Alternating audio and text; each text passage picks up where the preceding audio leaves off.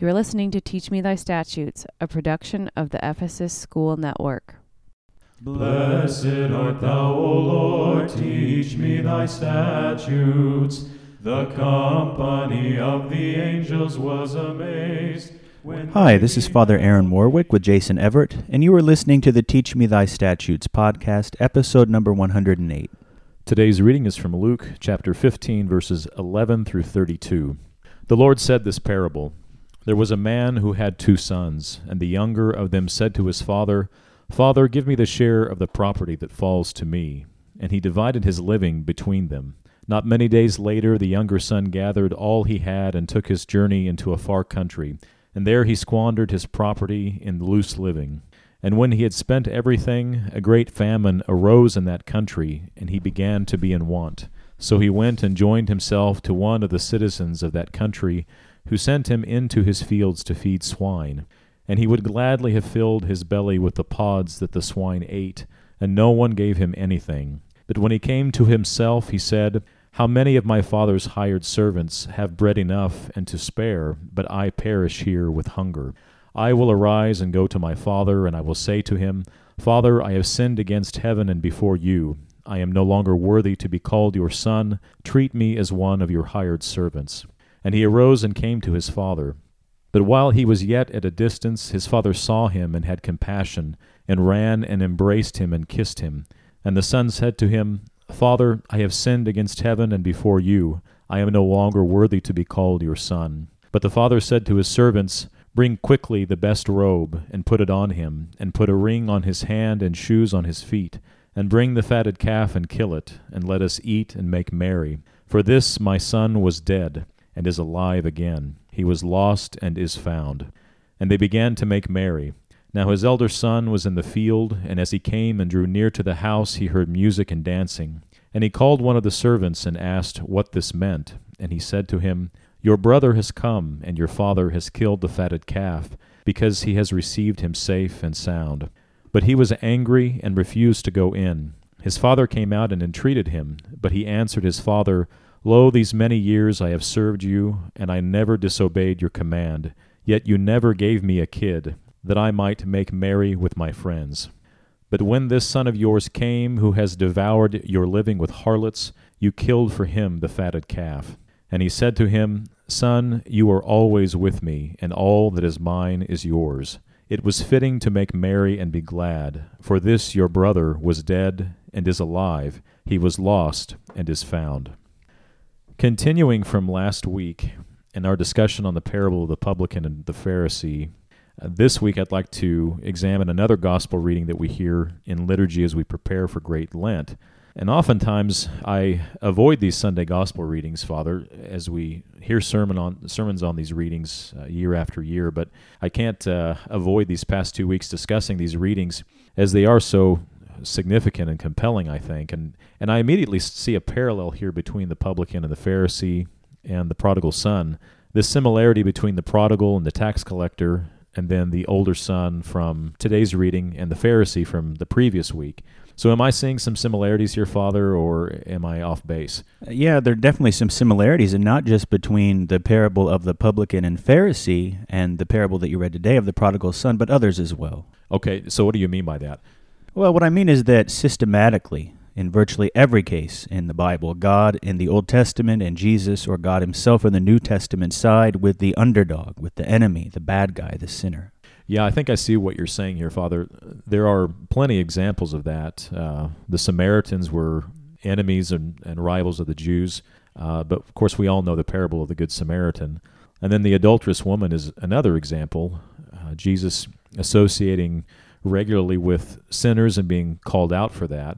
But with respect to today's reading of the parable of the prodigal son, I see similarities in the fact that the tax collector was a great sinner and someone who was despised.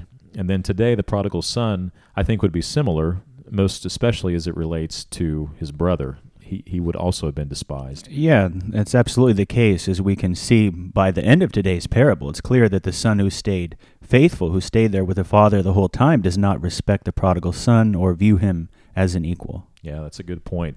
And maybe something that we can get into more depth later. But in the meantime, I'm wondering, as we approach Great Lent, why these readings are appointed, and then what should we keep in mind from this parable to help us to better prepare ourselves? Yeah, so in my mind, many people interpret these parables as being primarily about repentance, and by that I mean they view themselves as sinners, and Great Lent is a time where, of course, we should be repenting. That's one of the main themes, and so we tend to view ourselves as being the publican who was a sinner, and we tend to view ourselves in the story as being the prodigal son who was a sinner. But personally, I think this is a mistaken way for most of us to understand these texts. That's interesting. So I'd like to dive into that a little bit more, because I definitely agree that a lot of us can relate to the tax collector or to the prodigal son in the sense that we are in need of repentance. And that certainly seems to be an important aspect, not only of Lent in the Orthodox Church, but also in the Bible.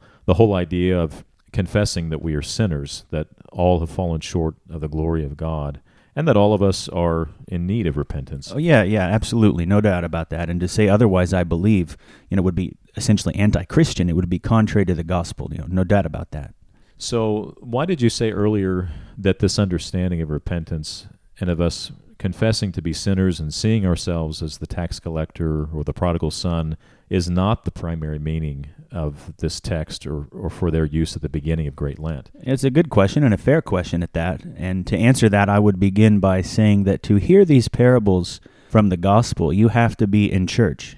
You don't hear these readings if you're at home, nor if you're out living a prodigal, loose lifestyle. You only hear them when you're in church, or if, like our listeners, you are already seeking out this type of spiritual material. Okay. So I'm curious why you bring up that point, Father. Yeah, because by the fact that we're in church or that we're seeking out this type of material, it shows that we're much more like the Pharisee, or much more like the brother who stayed by his father and was faithful that entire time. In general, and obviously there are a few exceptions, but in general, we are the ones who are making an effort to live a good and godly life. We are the ones, again, who are much more like the Pharisee and the faithful son. We are already in the Father's house. We are already part of God's community. That's an interesting proposition. Certainly, we do say that being a member of the church is being part of God's community. And then practically speaking, what are the implications of what you're saying, of this approach of us being the Pharisee or the faithful son? Yeah, so we talked last week about the Pharisee. People can remember that, or I invite them to go back and listen to it. But with respect to today's parable and the faithful son, it gets into what we mentioned earlier. You said you'd like to get into it at some point, the reaction of the faithful son. Now notice what happens in this parable. At the beginning, the father decides to give the inheritance to the two sons in advance. And this relates to something we've discussed multiple times on this podcast over various different episodes, and that is that God already has given us His grace. He has already given us forgiveness and life with Him, which is our inheritance. And we've talked about how a person can never earn their inheritance, but they can lose it. And so I want to highlight again this biblical notion, this biblical idea that God already gives the inheritance. He's already poured out His mercy. We can either keep that inheritance, though we never earn it, but we can keep it by sharing that grace and forgiveness with others, or alternatively, we can lose the inheritance by refusing to share it with others. And then that brings us to the end of today's parable. This faithful son was given his inheritance, again, in advance. So what more could a person realistically want? Is it not enough that your father already gave you your inheritance, the inheritance that you have not and will not ever earn because it's not something you deserve? Why do you need more? Those are serious questions. And when you convert them to questions we must ask ourselves in understanding this parable, we have to ask, is it not enough that God showed mercy to us who are sinners? Is it not enough that He gives us His grace despite the fact that we've never earned it? Can't God also give that same gift to others who we might view as less worthy?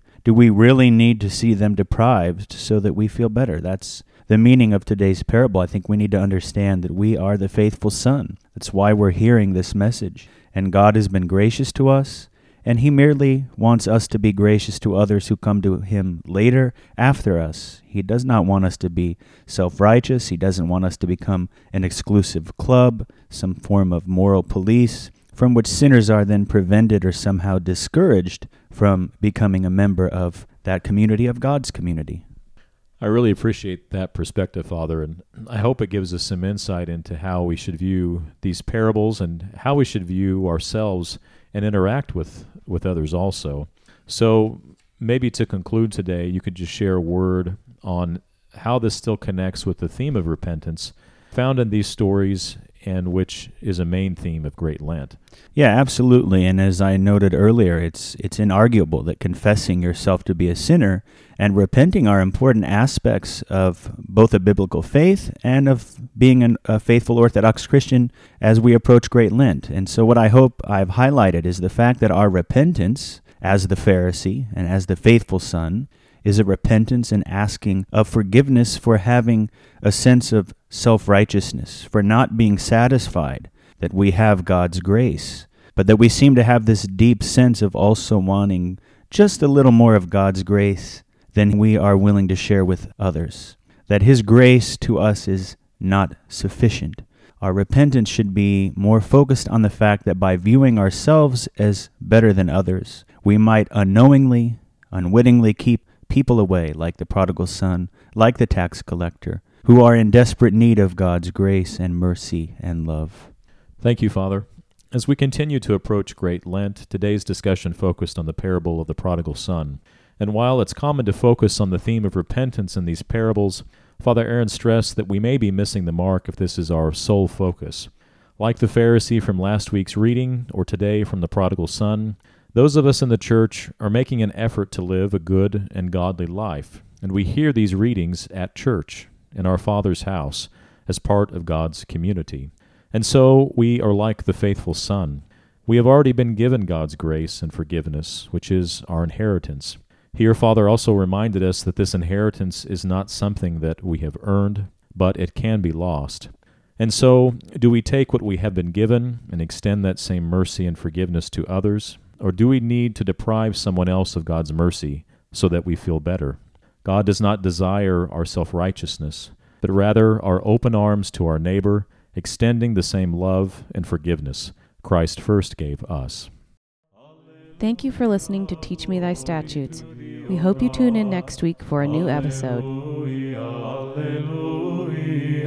alleluia, glory to thee, O God.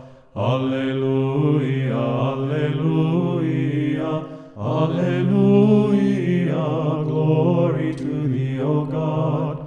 O